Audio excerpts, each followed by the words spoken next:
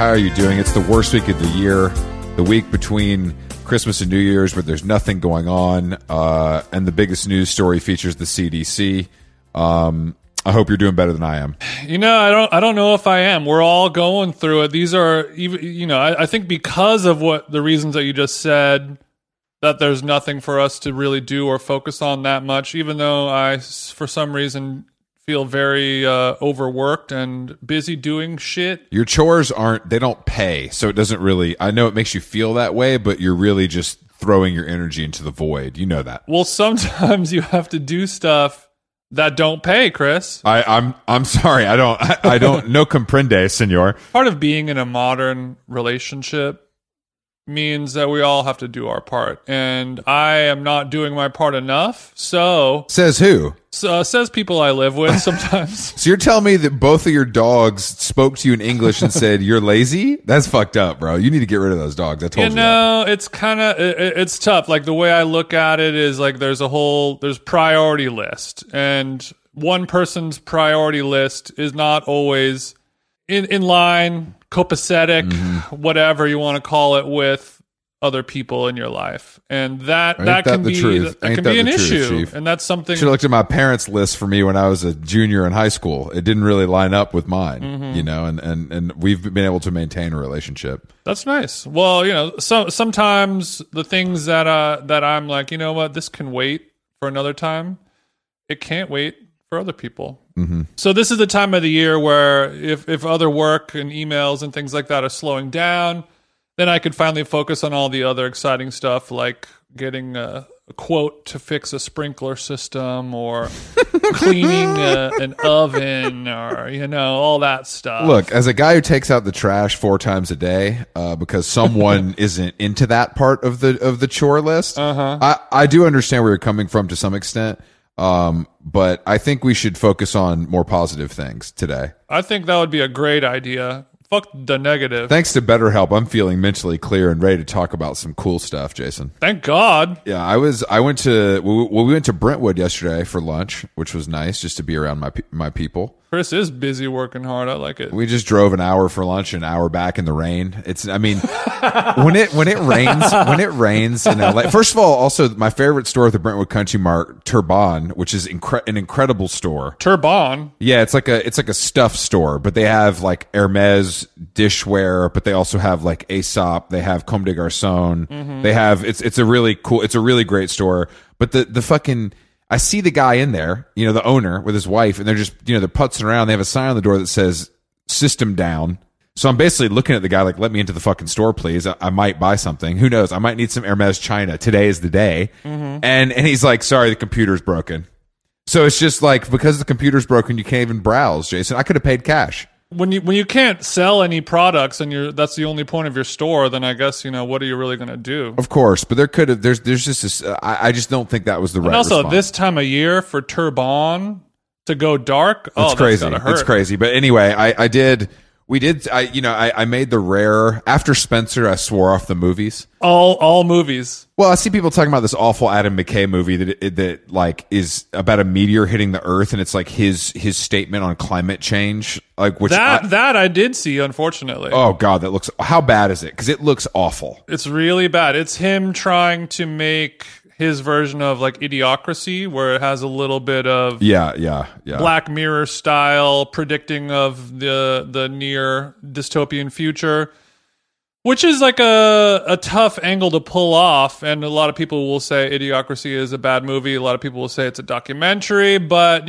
say what you will, nobody else has been able to pull a film like that off and have it actually be sort of funny. Good point. We got Jonah Hill being Jonah Hill, which I don't know, man. I'm just good on all the. The biggest bummer was the cast was so crazy, blockbuster, crazy, and the film itself is just, what the flying fuck did I just watch kind of vibe. I'm just good. I'm just like, Adam McKay got too much press, and this thing where actually I just think that there's something with a guy like this who's made so many classic funny movies, and now he's like, you know what? I'm serious. Like, the world is too. I need to make my statement on how bad the world is, because I'm a serious guy now. Me and Will Ferrell broke up, so I'm going to make my epic film for Netflix Corporation. Will would have never let this happen. It sounds like our friend Adam has maybe a bit of a guilty conscience, and he's trying to kind of right some wrongs. Maybe he's trying to earn some karma points for some, Me Too action he did back in 2003.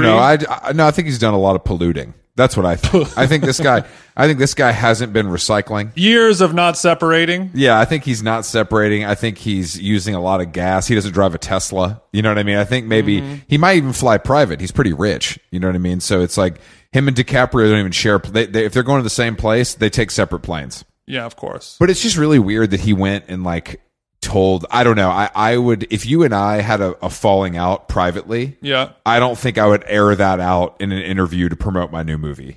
I just think that, honestly, that's really bad form. Like, you guys made a lot of money together. You had a business together. You were friends. And I know that he probably thought it was like an olive branch, but I just don't think when you're a true celebrity, you do that publicly. I agree. And it's also a pretty tough putt to poo-poo and try to get one of the more lovable, beloved character actors of our time, Will Ferrell. Mm-hmm.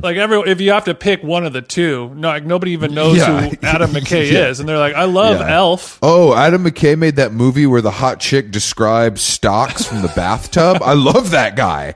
No one gives a shit, bro. Watching that scene in the theater, I was like, okay, this is different. You felt like you were in middle school again. You were trying to get a handy out of that scene. Yeah, who was that did that? Margot Robbie? Margot Robbie. Yeah, I mean, the guy who spent his whole life making Maxim magazine, the movie, now wants to talk about fucking climate change, bro. I don't need to hear from him, but we went to the theater and did see Licorice Pizza. I was like, this is going to be too long and kind of boring. Mm-hmm. And I was, of course, right. It was too long, but it was really good. I really liked it. Really? Music was great. Everything. It's just good. It's just nice to see a movie that's purely about entertainment. It's got everything. It's got the heartstrings. It's got humor. It looks cool. There's famous people in it, but it's not there's a message here. Mm-hmm. You need to leave this and remember that you hate Donald Trump and you hate climate change. It's literally just a movie that's fun to watch.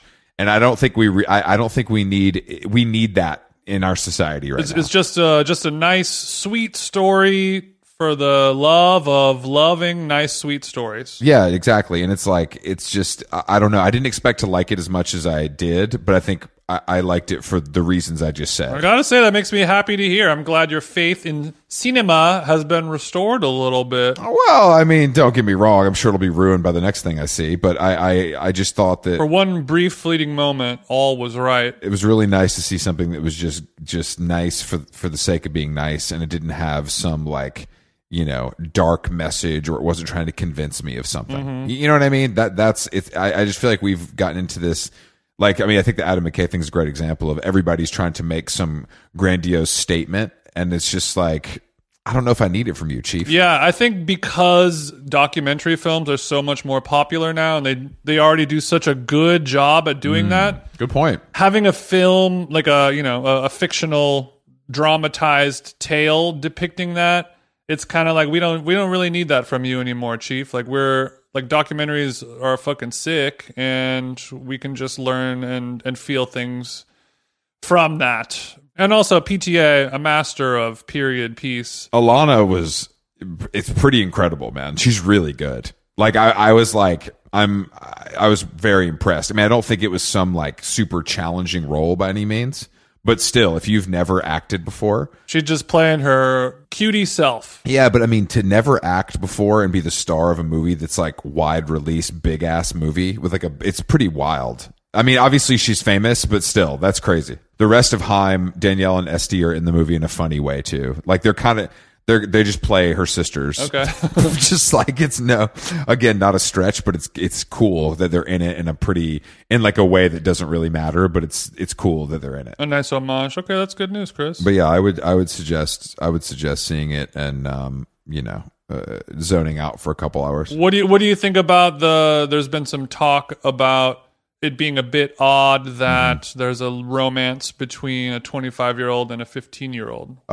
Yeah, I mean, that's a thing on TikTok apparently. Oh, okay. It's but nothing. It's like innocent. It's kind of like puppy love kind of shit. Like nothing happens. Like they don't have sex. Like they kiss. Okay. And at that point he's 16, so it's legal. Not in California, but maybe in the 70s it was. That's what. But it had. What was that movie where the young student and like his teacher have a little crush? Harold and Maude, is that what it is? I thought you were talking about Dawson's Creek when Pacey smashed the teacher, but yeah, you're right. Yeah, you're talking about Harold and Maude. That's different, but yeah. I know that one too. But does it have that same kind of sweet energy to it? Where it's sweet, and it's also like 40 years ago. You know what I mean? I just don't think that people are just so insane with finding something to be mad about, me included. Yeah. Yeah. And I think that this is that. I mean, it's the same thing as like Call Me by Your Name. But because that's like gay, everybody's just like, this is bad because it's gay. They don't even get to the point where it's like this guy's 16 or whatever, and the guy's older. But again, that was in the 80s too. I mean, I also think that the difference with Licorice Pizza is that it's a woman, and you know what I mean. It's like the guy is younger, not the woman. That is a difference, but maybe that in 2021 that difference is kind of. I don't know. It's not. You can't really use that as an argument anymore. Now that gender has become fluid. He made a statement about it where he was like, "Yeah, I don't know, bro. Like, it's like I just don't care." Basically, is kind of what the vibe was, which I think is the best way to approach that. If you really do have a problem with it, you probably shouldn't be watching Paul Thomas Anderson. I don't think. Yeah, I was about to say. I don't think you're going to see that movie if you really have a problem with that. You know what I mean? Kind of the same vibe as the Call Me by Your Name. The people who are really going to be offended by it are not even ever going to see the film because it's going to be like, oh, there's gay people in it. Oh, hell no. I ain't with this gay shit, bro. That I loved Call Me by Your Name. What a great movie. I kind of forgot about it. Time to revisit it, I guess. I don't really watch. I don't watch things twice, bro. It's not really my vibe. I try not to. I need a little bit of time, and it also depends on how much Cron was in my system for the first time viewing it. Are you talking about chronic marijuana? Because if you do enough of it, I don't know if you've heard this before, but you can forget things. Yeah, no, I've heard it. So you're saying to me that if you smoke or ingest too much marijuana, you might not kind of understand the plot and be able to break it down? No. You'll watch it, and at the time, not only will you understand it, you'll understand things that were not even intended to be understood. Yes. And you will sort of, I don't want to say touch the hand of God himself, but you can come pretty close. But then the next day, they're like, hey, how was it? And you're like, how was what?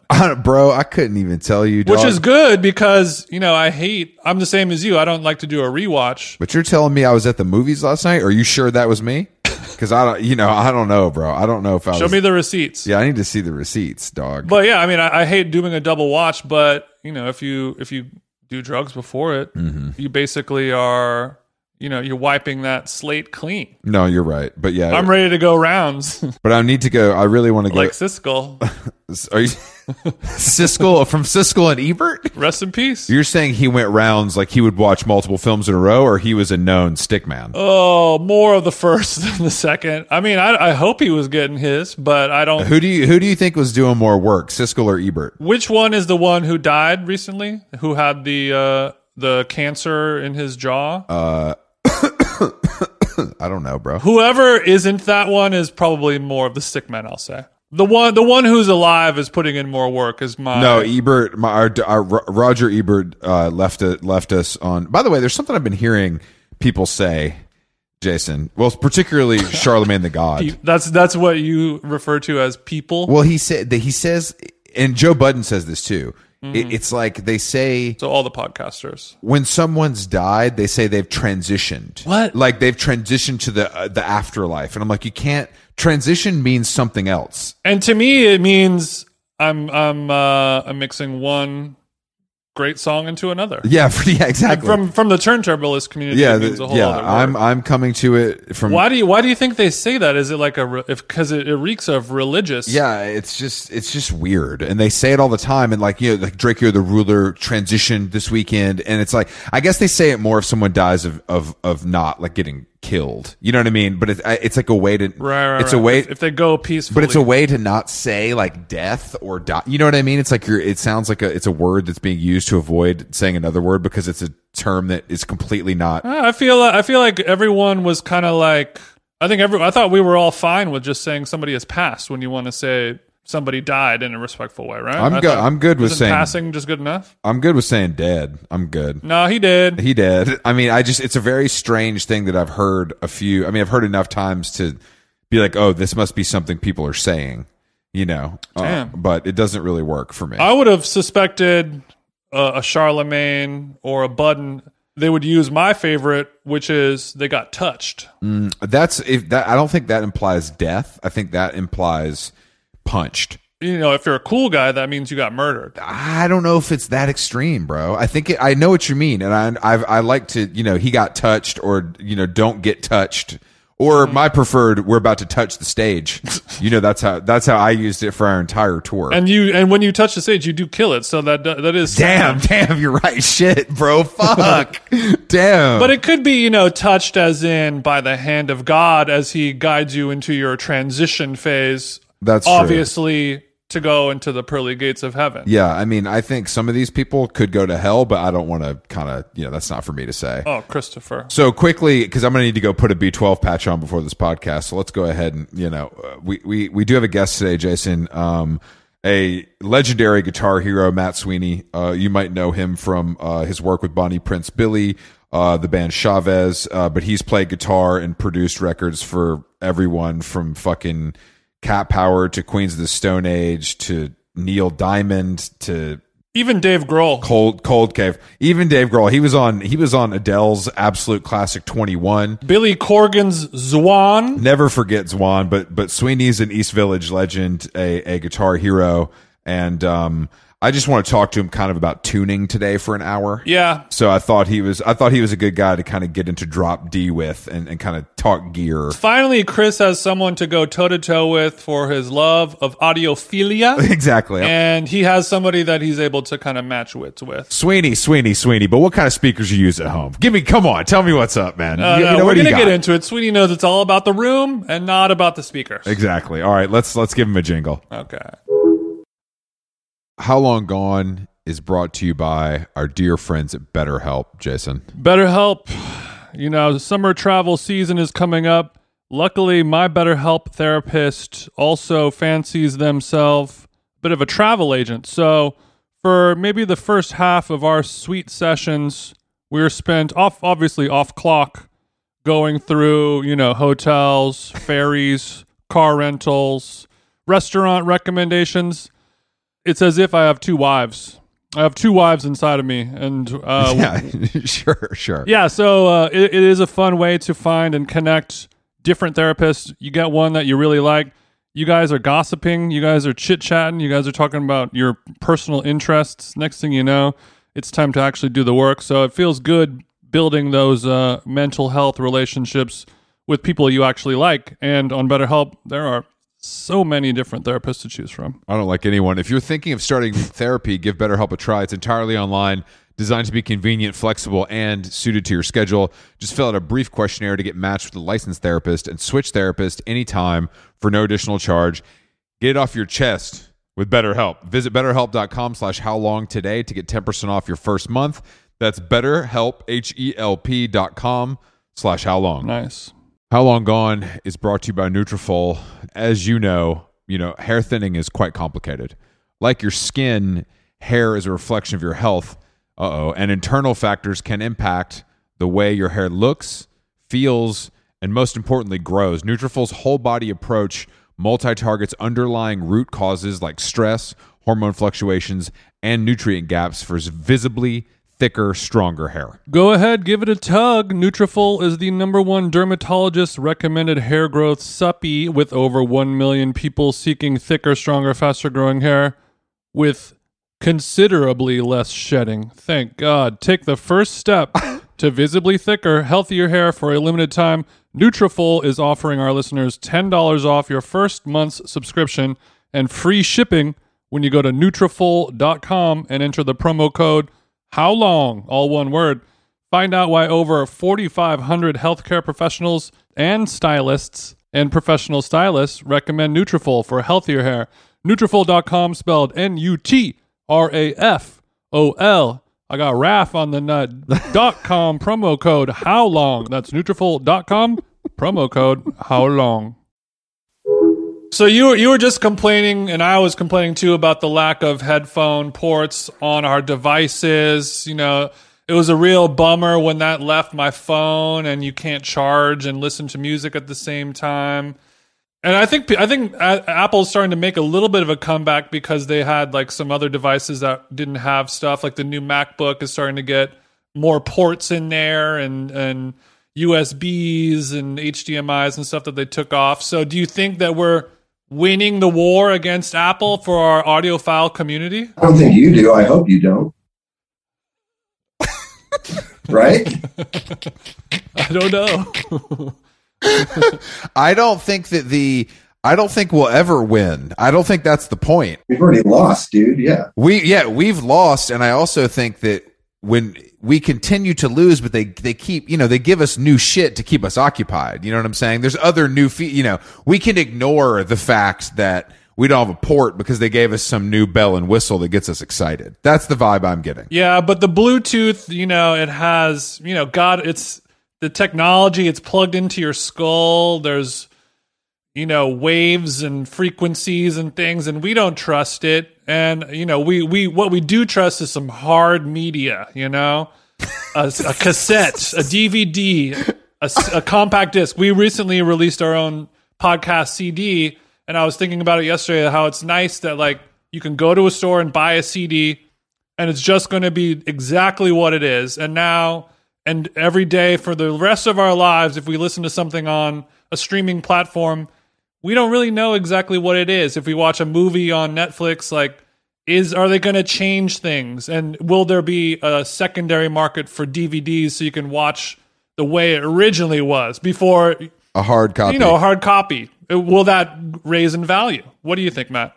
I mean, I think it'd be better to ask a young person. It's got value to me and anybody my age. And so it only matters to people, I don't know, young. CDs were our prime era. You know what I mean? So like, that's what we wanted to do because that's what we grew up with. But I think that I don't know. I mean, I think CD is next, though. The cassette renaissance happened. The vinyl renaissance is obviously going to just continue and get bigger and bigger. I think CDs have the same. Why would it not happen? I totally agree. I mean, and again, among people my age, it never really left. I mean, it's had dips and stuff, but as far as like people who are like heads and seriously into music, most people held on to all of their physical media. Or did you hold on to all yours as well, Matt? Fuck no. It's like I have to live a life, and so I've had to move so many times that But I got some stuff. But so I grew up that way. But somebody who doesn't have a relationship to physical media growing up, which is now most of the people who spend money on music. Yeah. So it remains to be seen, but clearly they like it.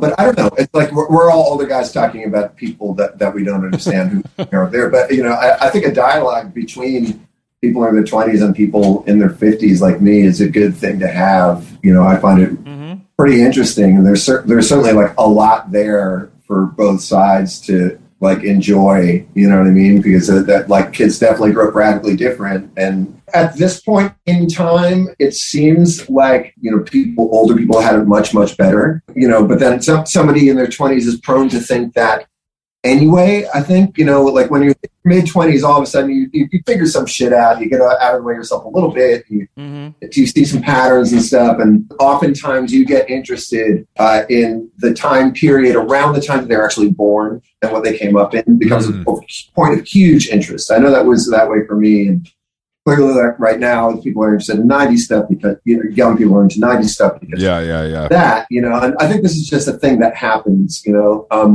but it generally seems right now that people are very rosy about what the past was in almost every regard, because why the fuck wouldn't you be? The interest in physical media is part of that, and the vinyl thing, it's surprising considering like what a nasty, environmentally unfriendly hair vinyl is, and it's so uncool as far as like what the fuck it is. Hell yeah, I rock with you. It's a gas guzzler. Yeah, it is. It really is. And that came back so hard, it speaks a lot. And there's people are spending endless hours bitching about how crazy it is, and like that every major artist now makes vinyl because fans fucking love it. It's ephemera. It's ephemera. Yeah. And I heard of a funny story. It's of somebody.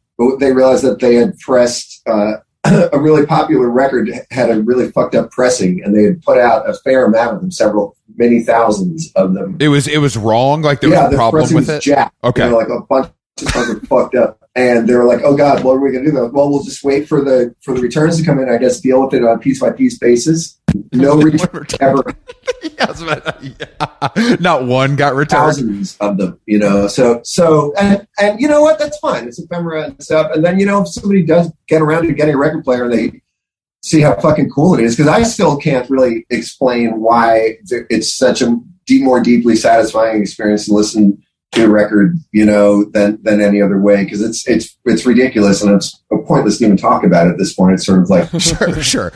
I mean, I think there's something to be said with that. It's a little more tactile in the way that you talk about. No, I'm saying we could just go on and on and on. Yeah, and on. That's fine. Like I can also say why it's good to go for a walk, and for the next 6 hours we could talk about why it's good to go for a walk. It's like, yeah, it works great. People love it, and it does make you wonder about maybe other things that people love that go in and out of favor for money, for market reasons. Like Beanie Babies, cassettes or CDs. Like that's what I mean. It does kind of go up and down, and the way that mass music is sold and consumed has always sort of changed in these really seismic ways, like if you get into the history of it and stuff. And oil consumption and the power of oil coincides directly with music sort of peaking in 1967 and record buying. Sort of, it's interesting. There's like a lot of reasons that go into all of this stuff, and I like talking to experts about that kind of shit. Well, I don't have access to experts like that. That's why I use Spotify. You know what I mean? It's pretty great. It's pretty great for streaming music. It's pretty great for listening to music on the go. I don't know if you've ever tried it, but it's pretty cool. Yeah, I like to just go into my study, pour a glass of cognac, sit in my leather chair, pull up that Spotify. Ooh. But it's important. Like I remember, it was just a time where like Napster had sort of taken over, and music had been totally devalued. And it really was kind of a bummer time, and this person younger than me who kind of grew up when that kind of stuff had hit him when he was in late high school and he was like intensely into music. Essentially what my friend said was more people are going to be listening to music. Music is going to be part of people's lives.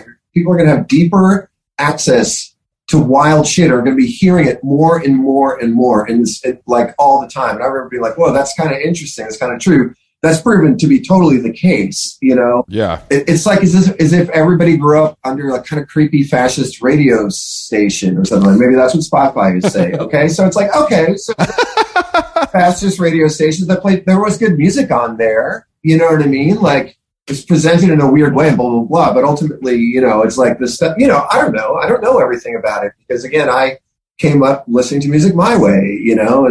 And I often wonder, it's like, am I missing out in life by not living the Spotify life and having it plugged into, all these things and moods and vibes? And because everybody's like, oh, that's certain moods, right? That's their big market share. It's a technology company. It started as a tech program. It actually was something very similar to Pied Piper on oh, hell yeah. It really was. Yeah, I know. The whole thing, the thing was, hey, we figured out a way to absolutely kind of, give a Rorschach of what music looks like, right? And exactly. And so nobody could copy your shit. That's what it started as, So it had nothing to do with what it ended up as these things often are, So it's like, I mean, that's what most successful things are these days. No matter what the actual output is, it's like logistics or technology is the reason that you're successful. That's the things that need to be mastered. And maybe this probably could be since Roman times, for all I know. Do you know what I mean? Like, ultimately, is military really the only reason that anything ever happened? Like technology built to kill people? Is that really where everything comes? I don't know. Damn! Now your third eye's open, and so you're saying Spotify is a military psyop? No, and I don't. We got to be careful. We're in bed with Spotify. I don't know. I don't know what your streaming rates are like, but this is like paranoid or anything. This is just like wherever the money is, they're trying to develop stuff. Of course, money. The Romans were known for their architecture as well as their algorithms, and exactly, just the technology wasn't quite there yet. But I think it's good to have your foot in both pools. Yeah. So you have that tangible discovery. You go to the record store, you take a risk on something because you think the album art looks cool. You might be out $20 because it sucks. Mm-hmm. But if you discover something that organic way, it sticks with you forever. Yeah. But it's also super cool to be like, there's a crazy Japanese experimental noise record. The vinyl's $45. I don't want to do it. I can pick up my phone and play the song instantly and be like, oh, this is sick. I'll buy it now. Yeah. And also just because of shit that was going on in my life and stuff, I went for years without listening to physical media, and it was a bummer, and I wish, I missed it, but just, I was like able to fucking live okay, and it was all right, Yeah. Way better to have it. It's way fucking better to have it.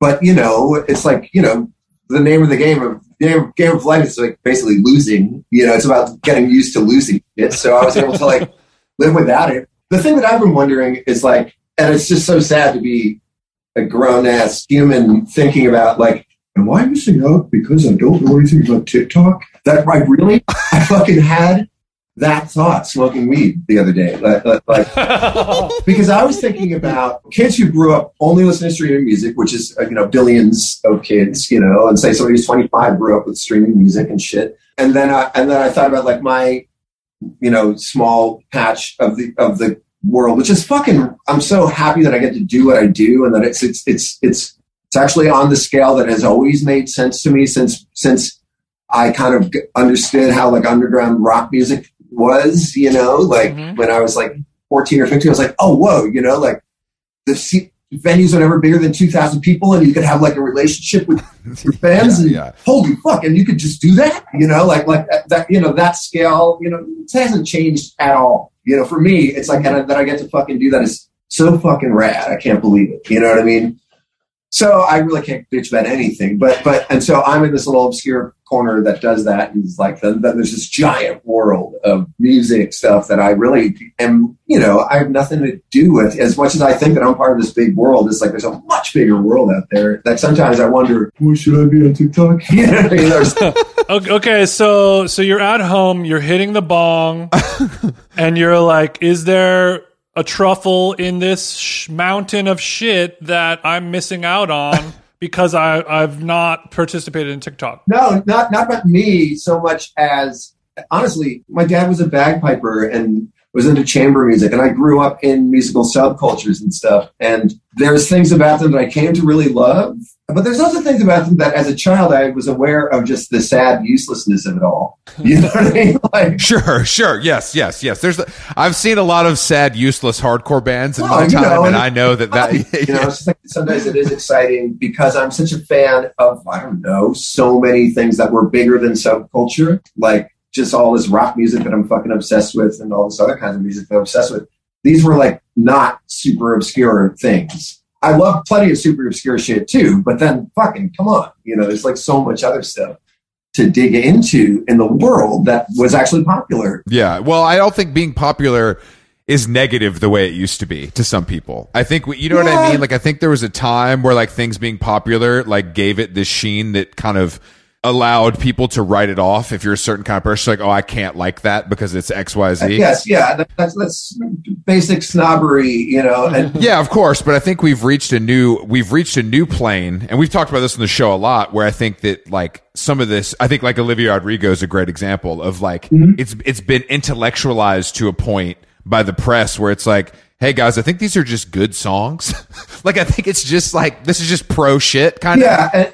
It's always creepy that it has to be, and this has been the case forever. It's like, okay, yes, there's going to be a brilliant teenager who's going to be fucking picked apart and blown up to a giant degree to, you can see all the, every little thing about them. And there will always be one. There's always. Yeah, you're right. No, you're right. Totally great, and the music is great. And then, yeah, I agree. And then it all just gets made miserable and done, and then literally turned into the thing that the artist was not, it's a cycle, but it's really wild how it just keeps on fucking happening, and it's like, it doesn't look like fun at all.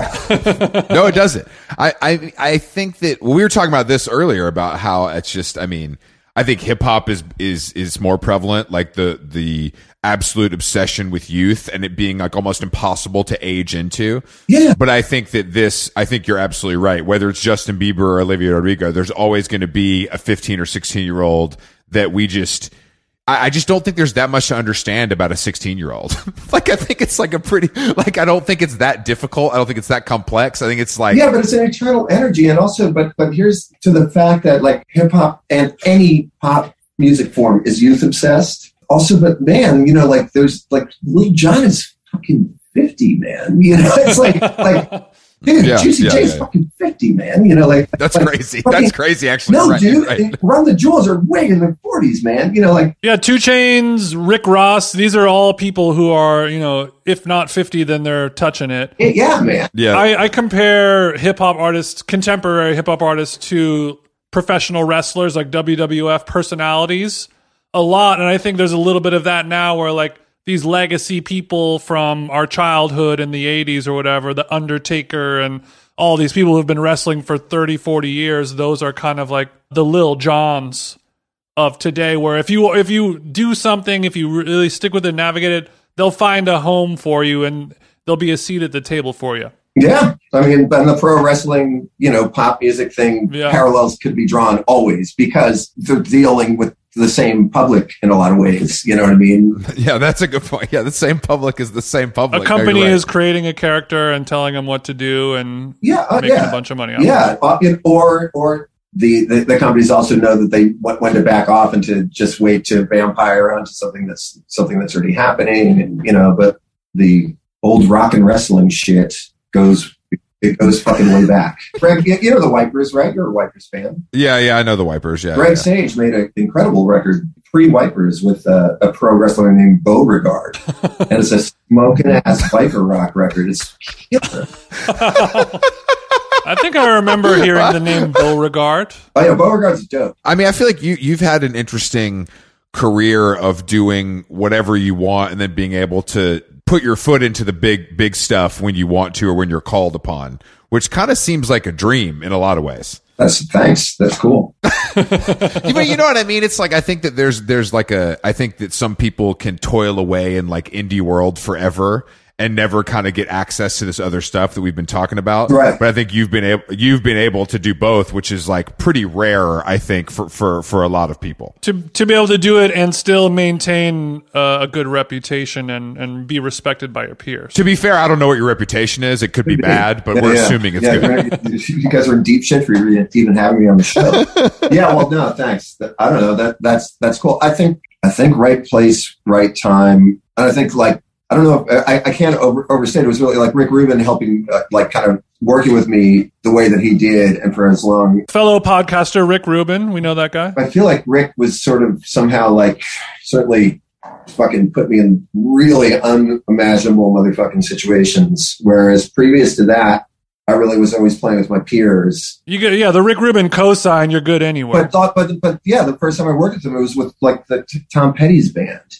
And my ass, Well, I think here's what a theory that I just thought of. Uh-huh. A lot of people in your position are very talented. They're very good at making music and all the stuff that you're good at. But a skill that you have, or at least Rick Rubin saw in you, was that you are cool around big famous people. You're not going to fuck it up being in the room with Adele or whatever it is. That's the key difference of all right, this guy can actually come up and do some of this big shit and he's not going to fuck it up by, being some weirdo. You're not going to smell bad. You're not going to ask weird questions. You're not going to show up late. Right, you know how to be in a room with big dogs. And a lot of people don't know how to do that. Yeah. I mean, thank you. And what you just said is very good advice. Literally everything you said is that's how you behave when you're at work with anybody. Yeah. No, true. I think a big part of what it boils down to is this somebody I can be in a room with for 12 hours or whatever? And there's a lot of people who I'm I don't want that fucking guy here again. 100%. I agree, but Rick didn't know that. He actually but that's how it happens. And I frankly didn't know that I was going to be good at that really either. I wasn't even prior to that. I wasn't a guy who was like, oh, we should get Matt to. I wasn't like running around playing on lots of people's records. People never said, Matt Sweeney, love that guy. yeah, no, not really. So what were you doing with Tom Petty? No, it was with Mike. It was with Mike Campbell and Ben Montench from Tom Petty's band and Smokey Marvel's Johnny Cash. But he was dead. Yeah. The deal was, which I found out because I asked. I said, "How's this work?" And they're like, "Well, it's a live band. It's a live band. You're going to be playing to a click track and Johnny Cash's voice." Okay. And so I said, "Yes, I'll do that. Or I'll check that out. I'll do a live remix of a transition, Johnny." How do you say no to that? I mean, I could have, because it could have been weird. Honestly, like, yeah. That was the most mind-blowing shit. That really kind of that moment was like just mind-blowing. And then talking about how to be good in a room, I was like, okay, I'm playing for this guy. Like I'm playing for this guy Berg, because now I know he just told me what the score was. This fucking the most seasoned motherfucker I will ever meet. Like just said to me, you're about to work. You're about to do this. Here's the deal. So, and that was that. I think really that was the thing. I just kind of had to get the fuck. I mean, like that will snap one into line. He clearly gave you the assignment, and you understood it. Yeah, totally. And then Rick came in and I was like, so I don't want to fuck up. Like when he's like, so we're gonna be playing to the click, and you guys have done this before. And I was like, okay. And then I just like pulled him aside. I was like, I don't know what I'm fucking doing. He goes, no, you just do you. I was like, well, but I don't want to blow a take. He goes, you're isolated. We can always hit a race. That was it. And so those two things were like, and then really like that week, just sort of seeing like how people behave. It was like, yeah, of course you're at work. You fucking look good and look nice and, be shut the fuck up, but be funny. Take a shower, brush your teeth, and kill it. Yeah. Totally. I mean, I think that those situations though, I mean, it's, I think from what I've, heard and had access to in my life, I think it's also like, it really is a time and a place thing. And if everybody locks in, it's going to work. But if there's, there can be a bad apple and it fucks the whole thing up, and you got to like. Yeah, I mean, if somebody sucks. Yeah, I mean, I suppose in any studio situation where a band has been put together, there's been a lot of vetting going on. Yeah. And even for me, I was vetted by the fact that I'd made a record that Rick thought was great. So he knew that I knew how to do something. You know what I mean? And I guess the nature of the record that Rick liked, which is this record, Superwolf. The whole thing was that Rick had heard this record, and that me and Bonnie Prince Millie made called Superwolf, and like out of the blue calls me and was just freaking out about the record. He's like, it said all these great things, and I was stunned. And he was like, are you saying you pick up the phone and it's him on the phone just telling you like, I fuck with this, I love their album? Yeah. And he was like, are you available to do stuff? I said, yeah, of course. And then the next thing that happened was getting a call about this Johnny Cash session, and then I went. That was like in 2005. It's a long time. Yeah, he called me 2004, 2005. And was just like. He was just like, that's my favorite music, Like I was like, all right, And he still says that. It's so fucking weird. I don't know what his problem is. No, that's Rick's gift. He's the producer that doesn't produce, but produces perfectly. I got to work with him on so many projects, and my coffee's getting so weird right now. Sorry. I was once at a party with. It like near work, like in Malibu, like after work, there was like a barbecue going on, and Rick was there, and a grandma was there, and she was just asking people who the fuck they were, and what do they do? It was like this sweet old lady. And what do you do? Yeah, like, so what do you do? And he goes, oh, I produce records, and she goes, well, what is that? What does that mean? And it was so cool to see Rick on the spot, And he goes, I get to be in a band. I get to like join a band. When they're recording, but I don't play any instruments, but my opinion counts. It's like I'm an extra member of the band. That's a good way to describe it. No, that's a really easy way to understand too. Yeah, totally. And then he's made so many records, and every record that he makes in some ways is different because people have different things. But as far as like a classic Rick Rubin record, he works really fucking hard. He's totally there, and it's live sessions. It's just done. If you ever see any documentary about him making a record with a live band, so you go and work from like 11 to 5 or something like that, more or less, and if everything's great, you get 3 songs done. If it's amazing, you get 4 songs done. Mm-hmm. It's fucking sucks if nothing gets done. But generally with Rick, shit gets done because he's already put, but But those are the kind of records that I was working on. Yeah. When you were working with him a bunch and he was in Malibu, where were you spending your time in LA? In Malibu, I was just stay at the place. He's got it's like the this Shangri-La Estates. Yeah, Shangri-La. Yeah. So you just stayed there the whole time. So do you miss Malibu life, bro? I got to do it a lot. I mean, yeah, totally. I miss going there. I mean, like it was so much fun to make records there, and I haven't done it in a fucking while. There was still like a bedroom with my stuff in it as of like a year ago. Last time so that's how many rooms there are. Even Sweeney still has a room. Dude, Shangri-La was built by Standard Oil as a party house to entertain horrible people in like the 40s or 50s. It was like a straight up fuck house. Okay. That's what it was. There was rooms for literally. It's a party house, you know, and this was fabulous view. And then my understanding is that it was always in the hands of kind of party people, drug people, weird shit. So of course it kind of gets turned into a studio, you know, and so like the band, you know, they like if you watch that movie, The Last Waltz. They're all high on heroin and like just fucked up in this making this record, and that's at Shangri-La, and you could tell what the vibe was. It was that vibe for a long time. It's still as far as party goes, it's like unbeatable. You know, like, but it is 100% the most vibey weird shit. It's neither good nor bad. You don't really sleep great there. It's the party ghost. I mean, party ghost is a really cool phrase that I feel like speaks. I know exactly what you mean. If you have a little trouble sleeping there the next time, I got a little idea for you. Just tie off right about here. You'll be out like a light. If these walls could talk, they'd say, "Let me get a hit, bro." What makes you think I wasn't doing that the whole fucking time, bro? Yeah, and just by meeting people and not being a dickhead, and I think also being like actually interested in this stuff and sort of having an enthusiasm for it. You know what I mean? And a curiosity about. Like hopefully a non-annoying curiosity about stuff, but be curious. That's the whole thing. It's like, you know, pay fucking attention. And again, because I have I'm a spaz, man. You know, like we can tell. Yeah, I mean, I've got it. I could control it a certain amount, but back then, Jesus, I don't know how I did it. Really, with the Ruben thing, I was just very focused. And I think what worked out was I shut the fuck up. And then when I did ask a question, it wasn't a super annoying question. Like I remember it was with Mike Campbell. The guy wrote fucking Boys of Summer, you know, he's the dude he's all of Tom Petty's jams, you know, and all of this shit. And so I like asked him, I was like, what's the Jeff Lynne move? What's Jeff Lynne's big move? I just asked him that because Jeff Lynne's his producer. And he's like, well, he's got a lot of moves, you know. I was like, okay, you know.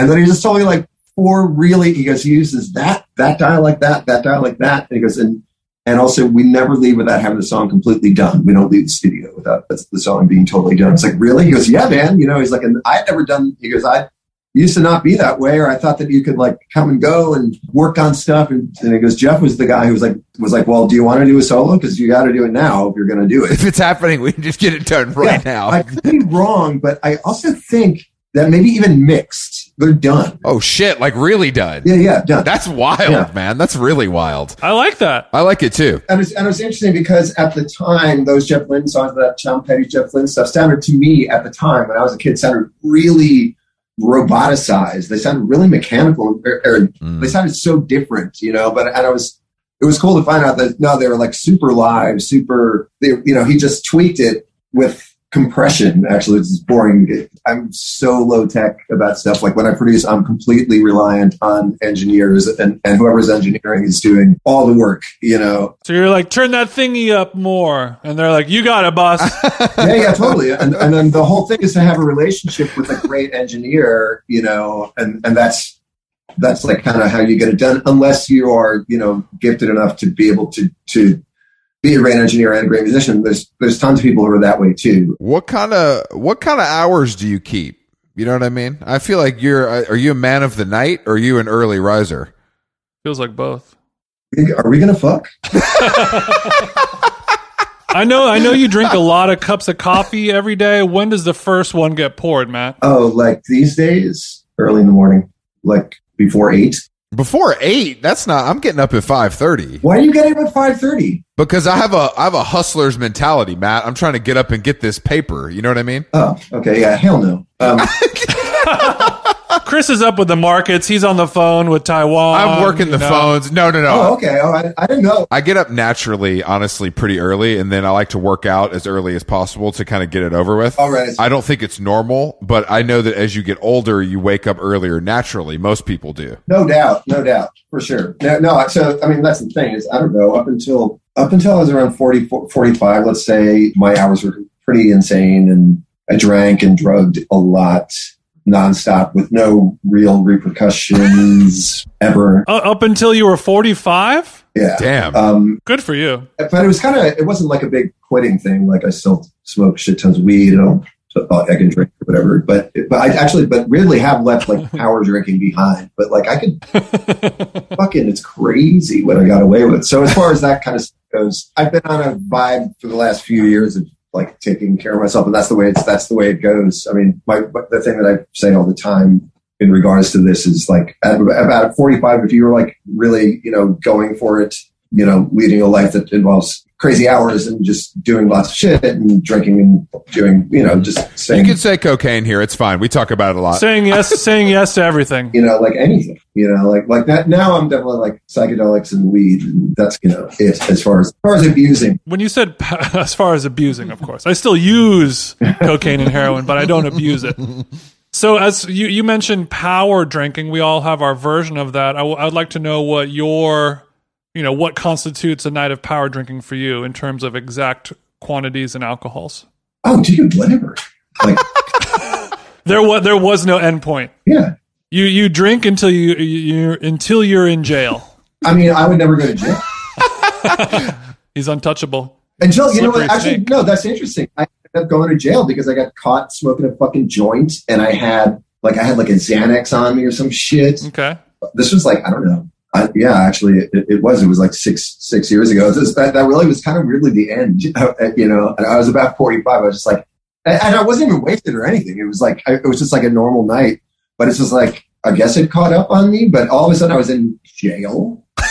No, I mean, going to jail for lighting up a doobie at 45 sounds like a sobering fucking thing. It did, and it was in front of my local bar, and it did sort of weirdly shake me the fuck up. How does it feel now that if you went and did that today, a cop would walk right past you? I blow weed in cops' faces every day. So you're getting your pound of flesh back for that, for sure. Is it crazy to you, or does it feel normal that drugs are decriminalized and you can just walk down the street blowing some chief into a pig's face? I mean, I think it's great. I'll always be stoked about it. I think I'll always be stoked when I go to a weed store. This is great.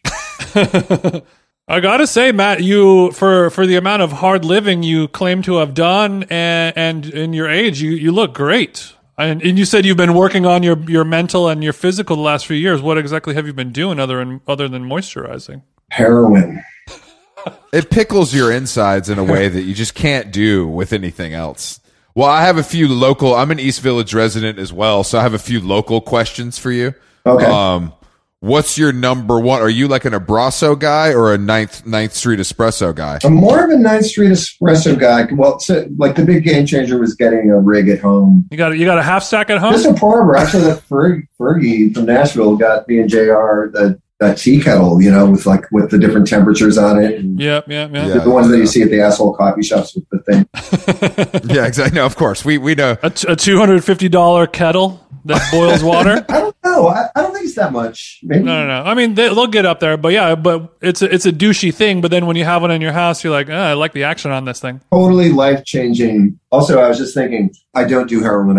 I wish I was telling the truth when I said no. We got that. We got that. I run. I got into running 10 years ago or something like that. I think I've been doing it pretty regularly since then. It's a cool one because I think for people who like to drink and party or whatever, and who keep odd hours and who don't live a normal life, it just resets you in certain ways where, it's way easier for me to like not drink all the time even though I did drink a shit ton when I was running, so this thing, it doesn't get in the way of your habits, but you just don't, I don't know. It's interesting. It's a cool way to sort of slide out and to slide into sort of healthier things. Well, I think it's also the most democratic and simple form of exercise. I mean, it's like, no, completely. That's why I did it. And you walk out the door and you do it. Yeah. There's no membership. There's no intimidation. Yeah. No equipment. Yeah, for sure. And then you find ways to spend tons of money on equipment. Of course. Yeah, no, of course. No, you got to rotate shoes with every run, so you don't have some goo on the third mile. Yeah, squeeze exactly. one of those into the mouth. Yeah, exactly. So what are you listening to on the run? Are you hopefully you're going silent like a boss? I do, yeah. I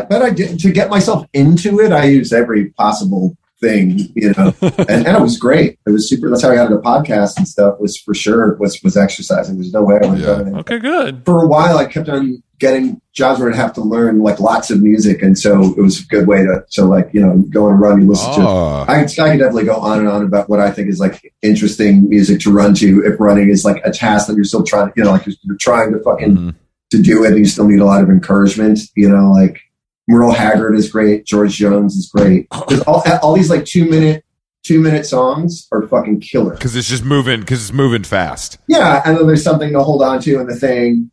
There's something in all these songs that's either the narrative or whatever the fucking stupid hook is that, and then there's 2 minutes, and that's on the dumbest level. I could go on and make it sound lofty. No, I think that's a cool thing. I mean, obviously electronic dance music, the best to run to. None of that LCD sound system stuff. I'm talking about the real shit. What BPM range is the ideal for your pace? I never understood. I can't imagine doing it that way. But I think a lot of people talk about that of like you find the perfect BPM range for the way your body runs, and you could time it so you're just like right on the kick. Boom, boom, boom. I know, boom. like what kind of psycho does it's just like you run until you find the way, then one could argue what kind of psycho runs to Merle Haggard down 4th and B. Running to Merle Haggard is wild shit, and now I really want to try it. I've never heard. That's the last thing on earth I'd expect anyone to say, and now put my Sauconys on, fire up the Outlaw Country. Yeah. Do a shot of Jim Beam and out the door, brother. He's got Down Every Road, I think is like it's like an enormous. It's like all of his singles or some shit. Yeah. Down Every Road. I feel like Nike's going to steal that for their next Run Club campaign. Who is?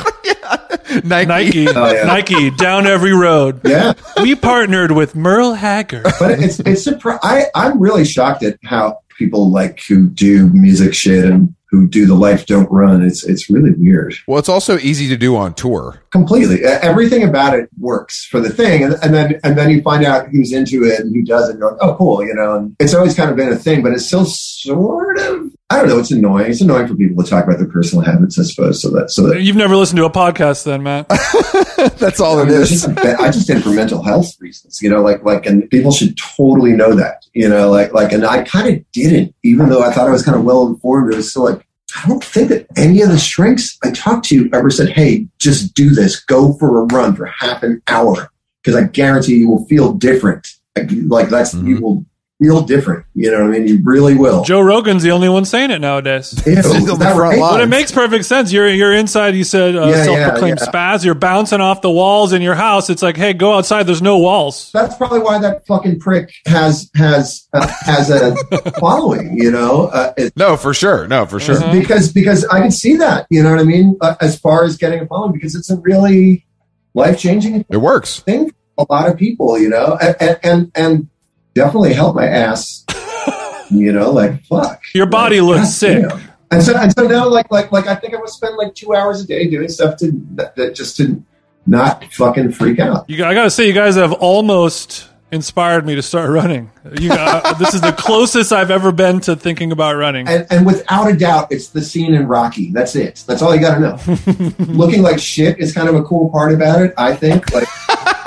And that was a big part of it for me when I got into it. It was a total humiliation vibe, you have to get out of the way yourself to do it. Like boot camp. Get on the floor, maggot. It's just Jason. No, it's just goofy. You just feel goofy and embarrassed doing it. I did, but then you just go Rocky, and they go right. He also kind of looked.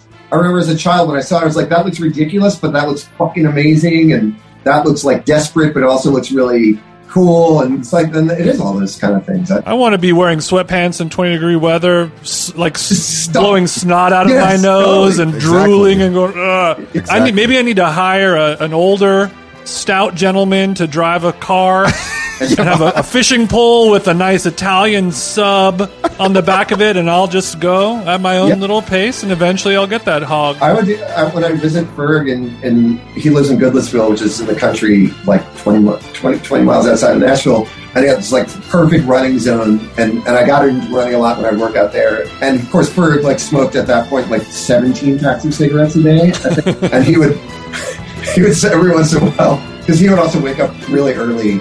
And so I'd be on my run, and all of a sudden, like, going around the bend in this country road would be like this white Mercedes with this dude smoking a cigarette, and I'd be like dying out there, and he just like pull past me, like, you don't want to get in, you know? And I'd watch him go all the way down the road. Damn. I love the running tales. All right, Matt Sweeney, thank you for joining us on How Long Gone. It's been a pleasure. Thank you. Yeah, thanks for taking the time, Matt. Yeah. I'll see you at Superiority Burger. I'll see you on the fucking streets.